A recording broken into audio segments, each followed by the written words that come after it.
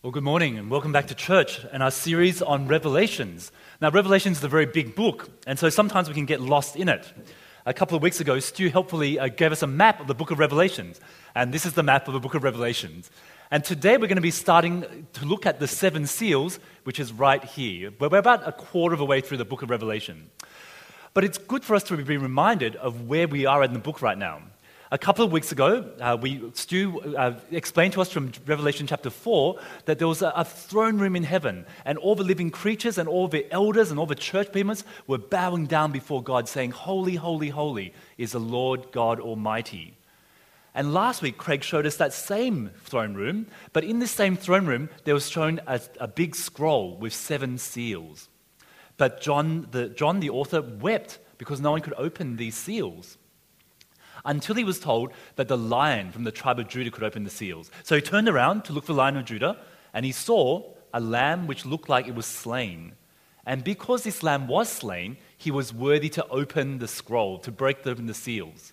And because of that, he heard all of heaven praising not only God the Father, but also worshiping the Lamb as well. Now today, we're presented with that same scroll, and we're shown that the Lamb starts opening each of the seals. And today he'll actually open 6 seals, and you're going to have to wait for next week to see the 7th seal being opened. But before we jump into this passage, I have to warn you, this passage is pretty dark, it's pretty scary. And the people who are first listening to this passage would have felt the same way as we did when we just heard it read. But for them, it was a reminder that this world is hard. There's going to be persecutions. We heard about that with the 7 churches already. There's going to be suffering and even death. But in the midst of all this, they were reminded that as hard and as long as this was, it is just limited. I don't know if you can see at the back there, there's a little bit of pink sticky tape on this rope. Their suffering in this creation is going to last a short time relative to how they're going to live forever. There'll be a new creation, and when that comes, what we do in this life is going to affect the creation to come. And so they're told, hang on. Whatever it is that you're going through, it's limited. Now, I was trying to work out how do I explain this passage without depressing you all with the different sections, and how can I do it to make it memorable? And the only thing I could come up with was, we're going to see 3 things. One is 4, one is 5th, and one is 6th. No, it's not a grammatical problem. We're going to look at the first 4 seals, and then we're going to look at the 5th seal, and then we're going to look at the 6th seal as they're opened by the Lamb. So let's look at the first 4 seals, and you'll see them in verses 1 through to 8. So you need one eyeball on your Bibles and one eyeball on me, so hopefully we can work through this together. Now, even if you haven't been to church before, or you seldom go to church, you would have heard stories about these 4 seals, and they're often called the 4 horsemen of the apocalypse. And as we look at these 4 horsemen, we'll notice that there's 4 of them, and they get called out each in turn. Now, the first one is called out, and the first one is white. One of the creatures that serves God calls out to the first horseman, the white horseman, "Come." Now, in Western culture, we think of white as purity, and in Eastern culture, we think of white as death. But in the Bible's culture, white, of course, is the color of victory, of conquest, and in this case, oppression. And so this first horseman comes out and he oppresses the earth, economically, politically, as we saw with the trade unions and the temples, but maybe not so much militarily. That'll come later. But he starts to oppress people. There's slavery going on in that time.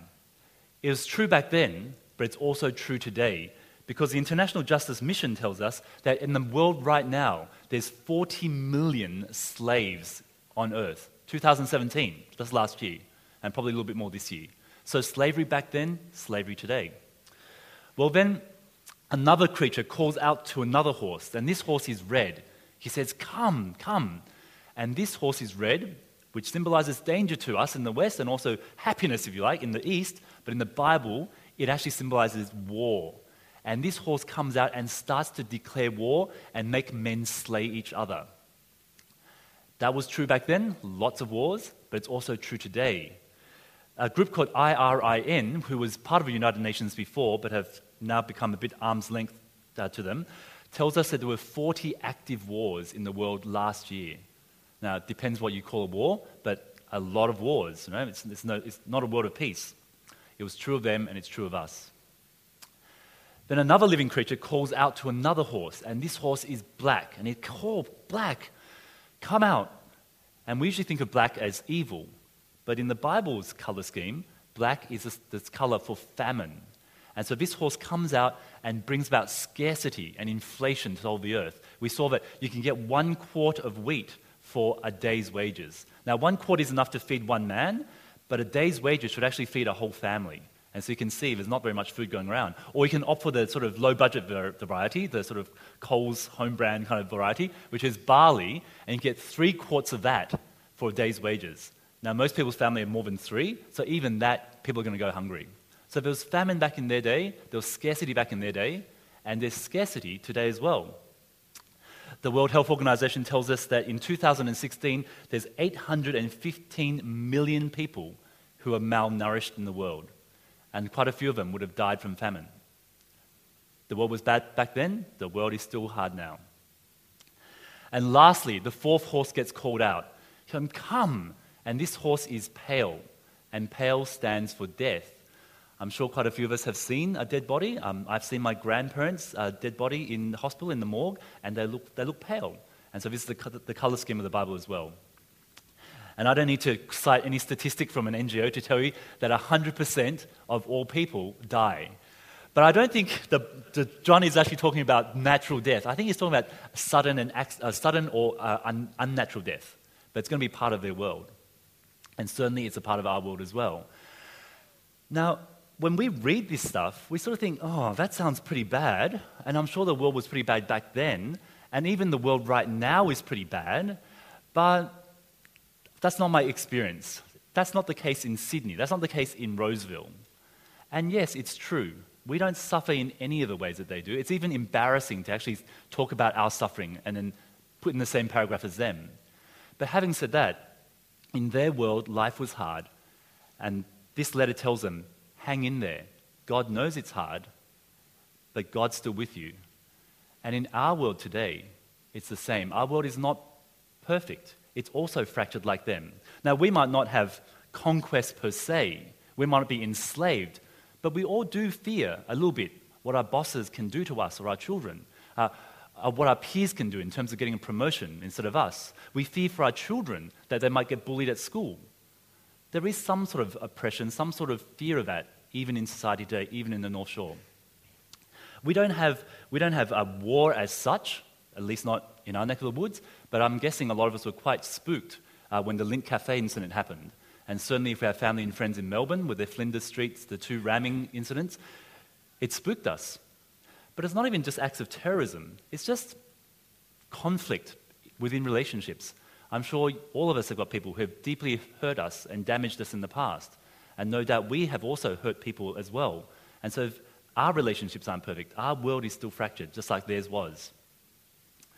And likewise, we don't have any famine in the North Shore. In fact, I think for most of us, we've pretty much gone the other way. We need to sort of cut down a bit. But having said that, we still do fear scarcity, don't we? I mean, how many of you have got income protection? I'm suspecting quite a few. How many of you are scared that maybe your name will be next on that redundancy list? Or that maybe your superannuation isn't going to be enough to cover you if laws changes? Their world is fractured, our world is fractured too. We fear scarcity too. And we don't have unnatural deaths per se, a lot of it, but we always have in the back of our minds a little bit of a scare that for our parents or for our children even, that we might have an accident, there might be some diagnosis which will downgrade the quality of life or even take life away from us. We too fear unnatural death. And so our world is not that dissimilar to theirs. And to us, this passage tells us this morning, God knows that life is hard. And in a way, it's supposed to be like that because we live in a fallen world. And just like the people back then can hold on to God and remember that He knows, so too today, when the hard times of life, we can remember God's not blind to this. He knows about it. And life is supposed to be this way. And in the good times, we need to remember to give thanks to God for it. Give thanks to a generous God. We should never complain, so the song goes. We shouldn't complain, we should be thankful. And not pour all our efforts and dreams and hopes into this life, because this life is ultimately flawed and fractured. We're looking for something to come. So that's the first 4 seals. The second part of it is the 5th seal. And we'll see this in verses 9 through to 11. And this is a pretty gruesome picture. It's a picture of martyrdom. We have a bunch of martyrs who are in the base of the altar. There's an altar there, and where the blood usually is, there's no blood there anymore, but it's actually the souls of the martyrs. And they're sitting in there, and they're crying out to God, God, when are you going to vindicate our lives? We lived for you, we died for you, like you told us to. And now we're dead, but all these other guys are living a great life. They're having a great life without us, and our friends are suffering as well. When are you going to vindicate us, God? And God gives them two answers. He gives the first answer, he does it as a silent answer. He gives a white robe to them. And remember, white means victory.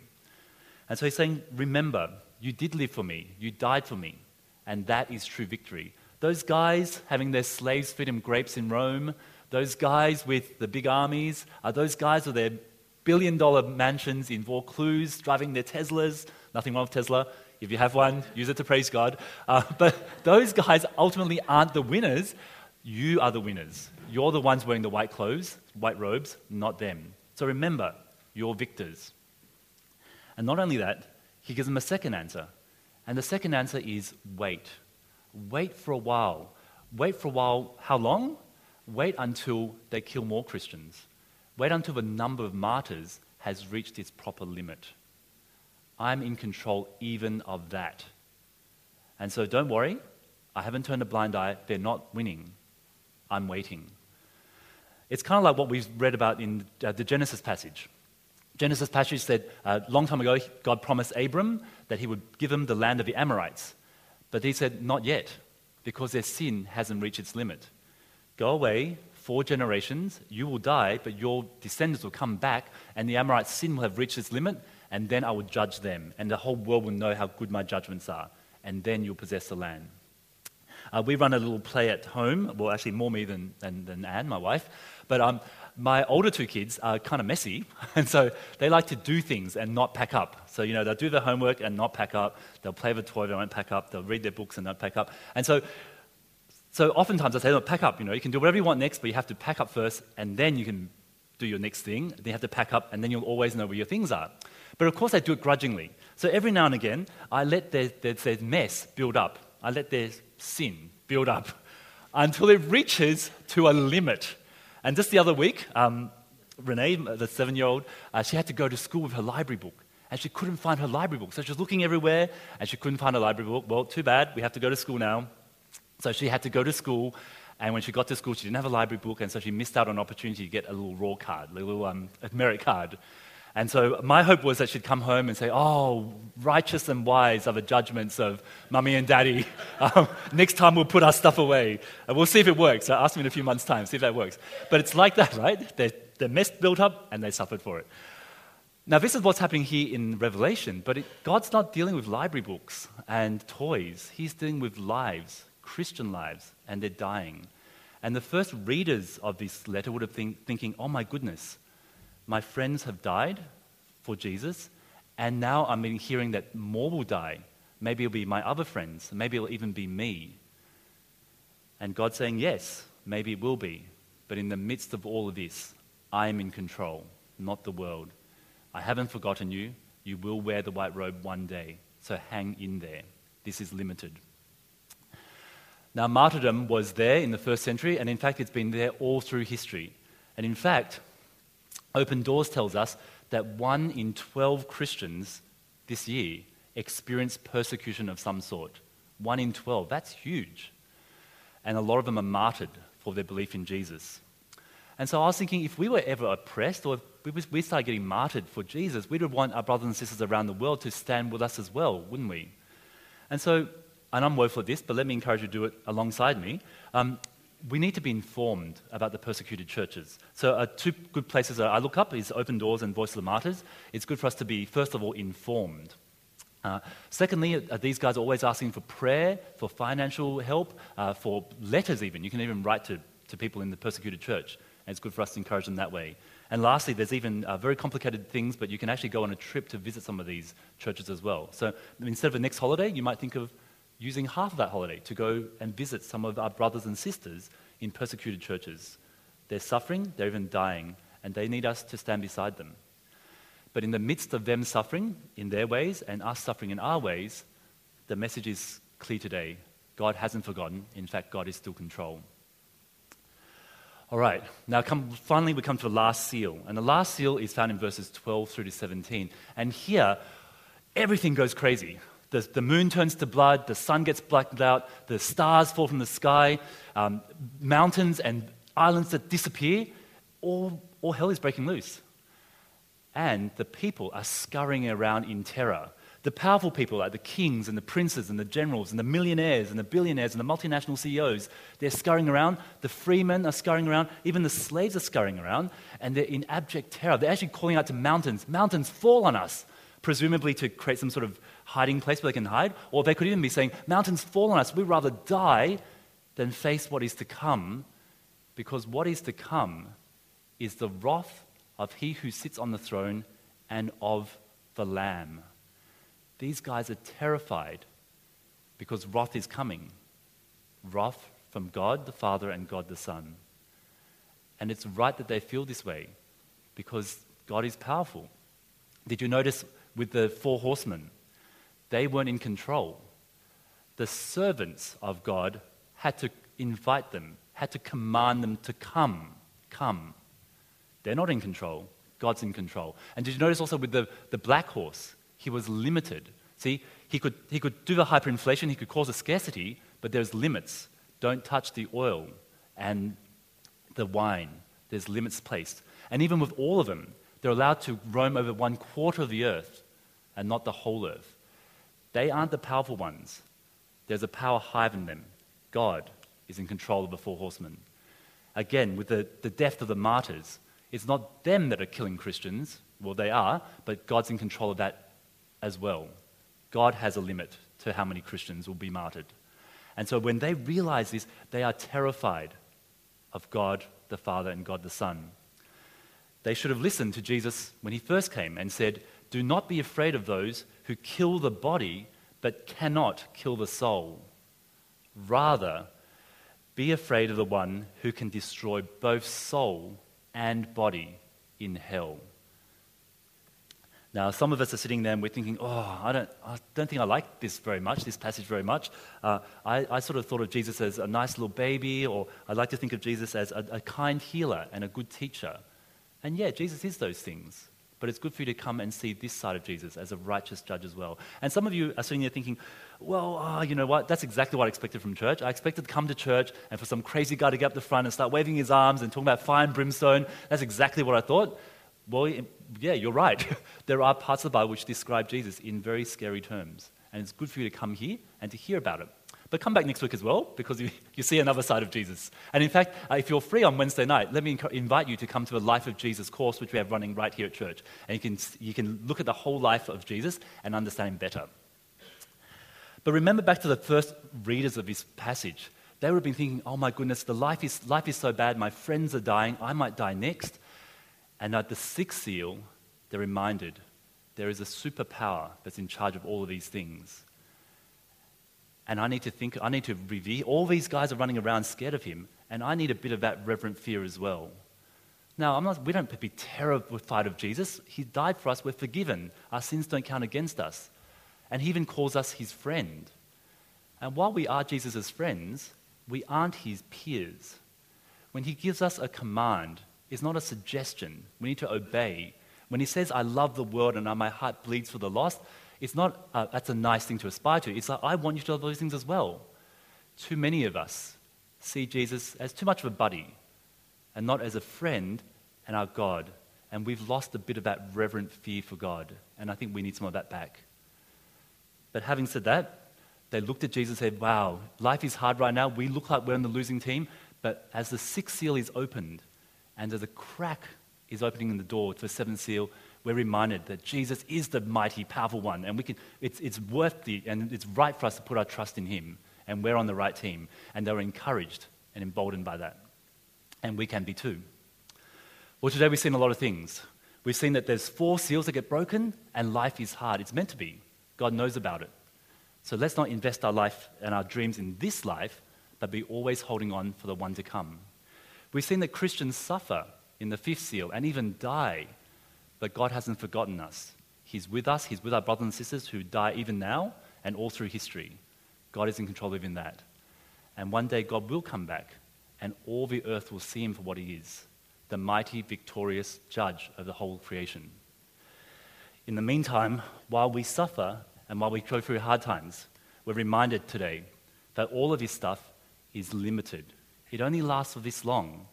And one day Jesus will come back and usher in eternity. And in this eternity, there will be no crying, tears or pain, and it'll be good. And how we live in this short section will actually affect the way we live in eternity. If you're visiting us today, thank you so much for coming and spending your morning with us. I hope you've learned a little bit more about Jesus. Let me invite you to come to morning tea and, in fact, the Life of Jesus course to come. And if not, we'll see you next week. But if you are a Christian, I hope you've been encouraged, I hope you've been rebuked to not pour our life into this section of life. It is important and it's real, but also always keeping in mind that there's eternity to come, and also and we've been rebuked and reminded that we need to treat Jesus as a friend and as a Savior, but also as Lord and God as well. Amen.